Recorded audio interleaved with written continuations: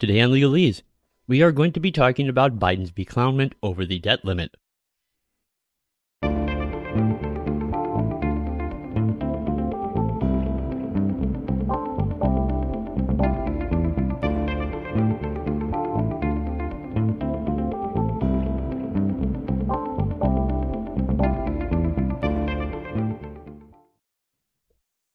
Hey, greetings everybody. Welcome back once again to Legalese.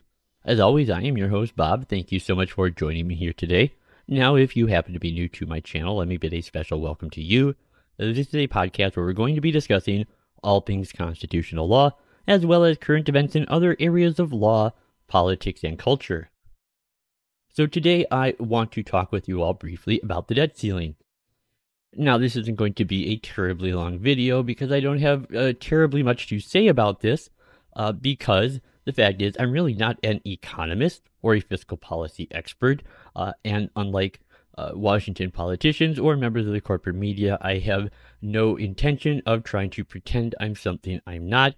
Now, I certainly have my own strong opinions on the matter, and I'm pretty damn sure I'm right, or it wouldn't be my opinion, but the fact is, on those aspects of this discussion, there are people more qualified than me to speak to matters of fiscal policy. However, there are constitutional issues at play here, and this is what I want to talk about today, which is some of the ridiculous opinions that we have been hearing from the White House and from rank-and-file Democrats as well, who will say ridiculous things such as the debt limit is unconstitutional, or Joe Biden, who has been pushing this really absurd opinion that the 14th Amendment provides a means of circumventing the limit the Constitution places on all bills concerning the raising of revenue that they must come from the House of Representatives.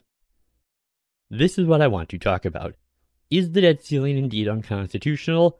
And is the 14th Amendment in any way relevant to any of these issues? Now, to a certain degree, the answers to these questions should be obvious just based on the flippant and pedantic language that is being used by the people who are trying to justify doing something that has never been done with the 14th Amendment in its roughly 155 or so years of existence. For example, we have Senate Judiciary Committee Chairman Dick Durbin, who has been speaking out about this, and Dickie D had to say that I personally feel that we should test that, and I think that the language is very explicit in that amendment. But the fact is, if Dickie D really was so confident that Biden had the authority and that the language was so explicit, the fact is there really would be no need for him to even address an issue of testing the constitutionality. This is a garbage argument. Likewise, there is, of course, Senator Elizabeth Warren, who had this to say, quote, "The 14th Amendment is not anyone's first choice. The first choice is that Republicans raise the debt ceiling because the United States government never, ever, ever, ever defaults on its legal obligations, but if Kevin McCarthy is going to push the United States over a cliff, then it becomes the president's responsibility to find an alternative path." Of course, if Lizzie Warren actually believed that this is how the 14th Amendment was meant to be used, why wouldn't it be her first choice? I realize that Washington politicians tend to develop an allergy to the Constitution where its mere mention causes them to break out in lies and excuses. But the fact is, on those very, very rare occasions where the Constitution actually does clearly support a politician's claim, they can't wait to wrap themselves in that genuine authority. The reason they don't want to do this is because they understand the bullshit inherent in their own argument. Now, for one thing, it's because failing to raise the debt limit does not cause default. It causes the government to operate on a balanced budget until it reaches an agreement that allows them to steal even more future prosperity for the sake of our continued present gluttony. Though, It's understandable why a government who has made a decision to forego all fiscal responsibility in perpetuity would be very nervous about people coming to the potential realization that government operating on a balanced budget is even a possibility. After all, who knows, we might even insist that they continue to practice fiscal responsibility, which I'm sure is a truly terrifying thought for any politician whose career is built on outright bribery of the people through this increased level of theft, inflationary money printing, and borrowing large sums of money they clearly never have any intention to pay back. Never mind the fact that this idea we have never defaulted on our debt is just an outright lie. We have, in fact, defaulted on our debt about 5 times in the past in the history of our country, but really more on point is the fact that the debt ceiling is not unconstitutional, and the 14th Amendment provides no authority for the president to unilaterally circumvent the existing debt ceiling.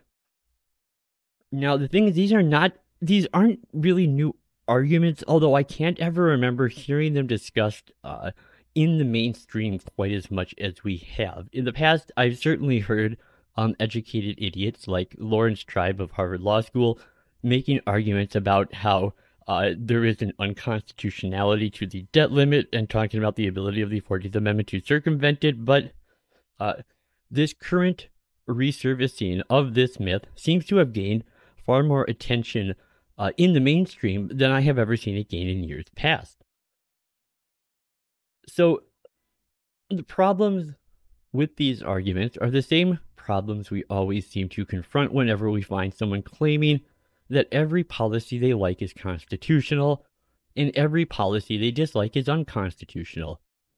The problem is that when a politician wants to weaponize the Constitution, they will cite it but never quote it. And this leads the people who agree with them and who insist that politician is correct about what the Constitution does or does not support. This is a decision that they reach based entirely on personal preference in favor of a particular policy, which causes them to cite the Constitution but not actually read it. Now, this problem is never more true than when it comes to the 14th Amendment. So the 14th Amendment was ratified in 1868, soon after the Civil War. It is easily the longest amendment ever adopted because it was meant to address a multiplicity of issues. Now, one reason for this amendment was to ensure that future Congresses, even if dominated by members of the former Confederate States, would still honor the Union's Civil War debt.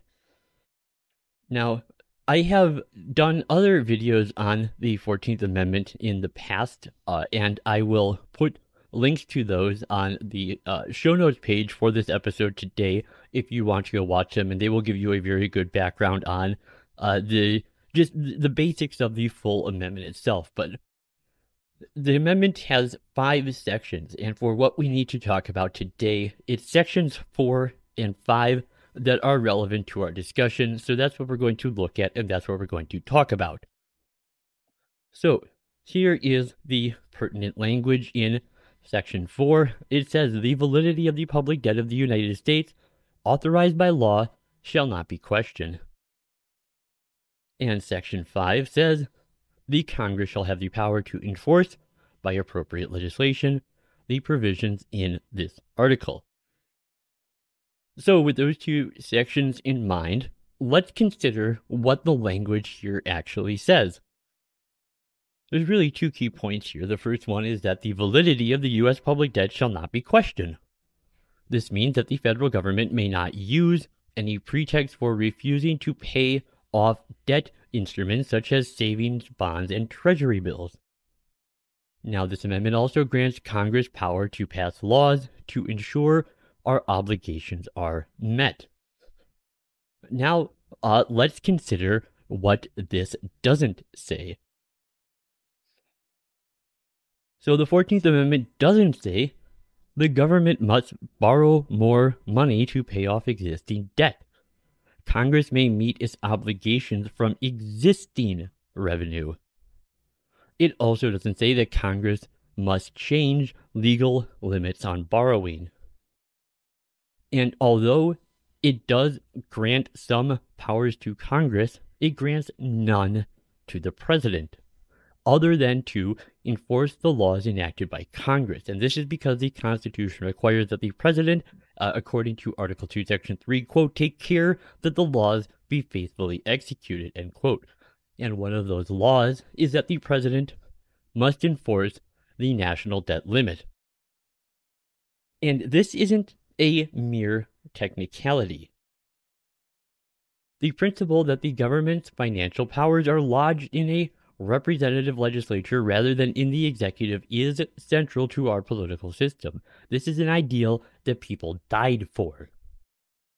Now, Section 4 both repudiates the Confederate debt and promises to honor the U.S. debt. Section 4 doesn't address a default or another failure to honor terms of a debt contract. It bars repudiation. A debtor who is late on a payment isn't questioning the debt's validity, he is merely tardy. To my knowledge, no one on either side of this debate has suggested that the U.S. repudiate its debt. Further, even if one assumes that the 14th Amendment bars debt defaults, it nowhere authorizes the president to take whatever measures he deems necessary to prevent default. It no more empowers him to take such measures than it does you or me. As per the Constitution, Congress, not the president, has the power to borrow money on the credit of the United States, as it says in Article 1, Section 8.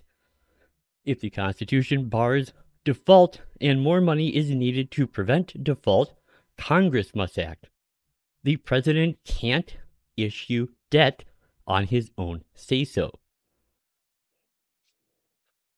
So insofar as the 14th Amendment obligates the president to act to ensure the debts are paid, this would require the president to prioritize paying such obligations over making other appropriations.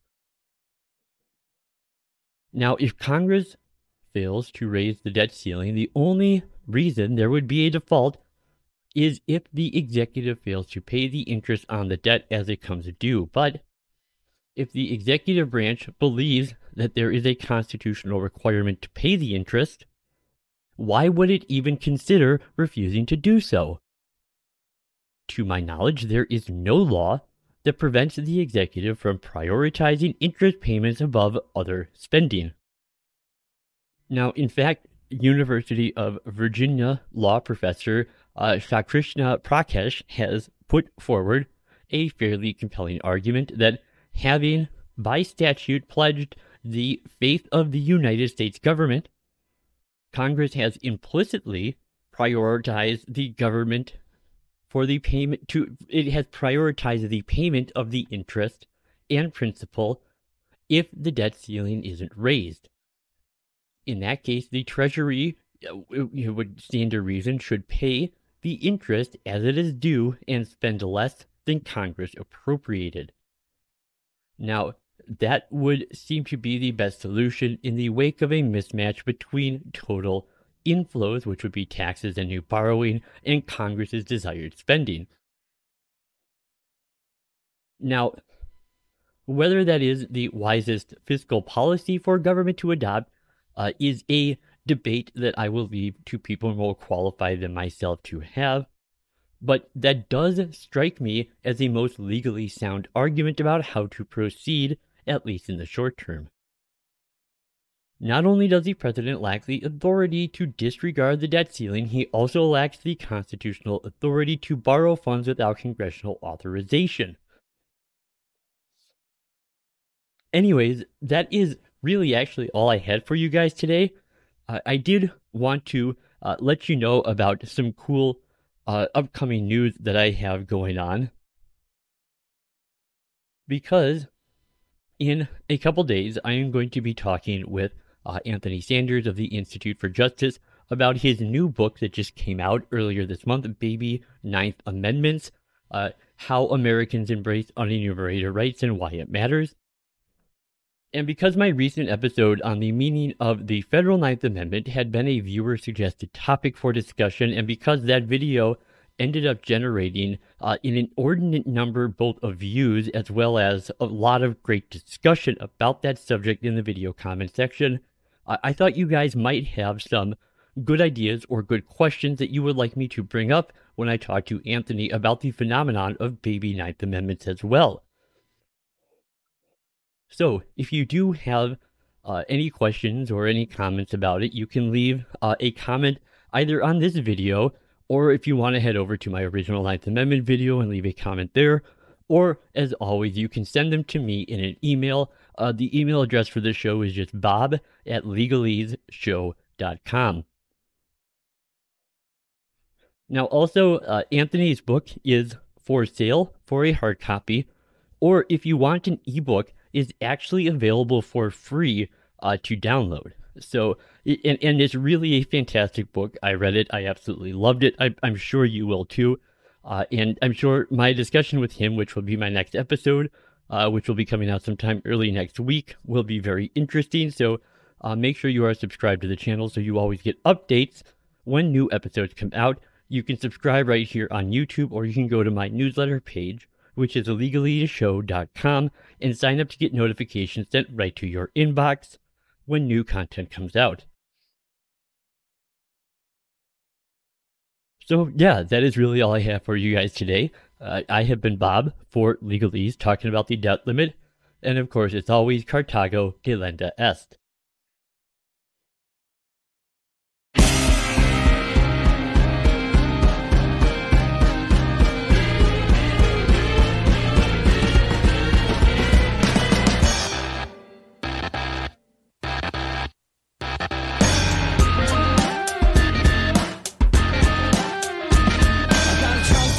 Motherfucker, like Freddie Mercury.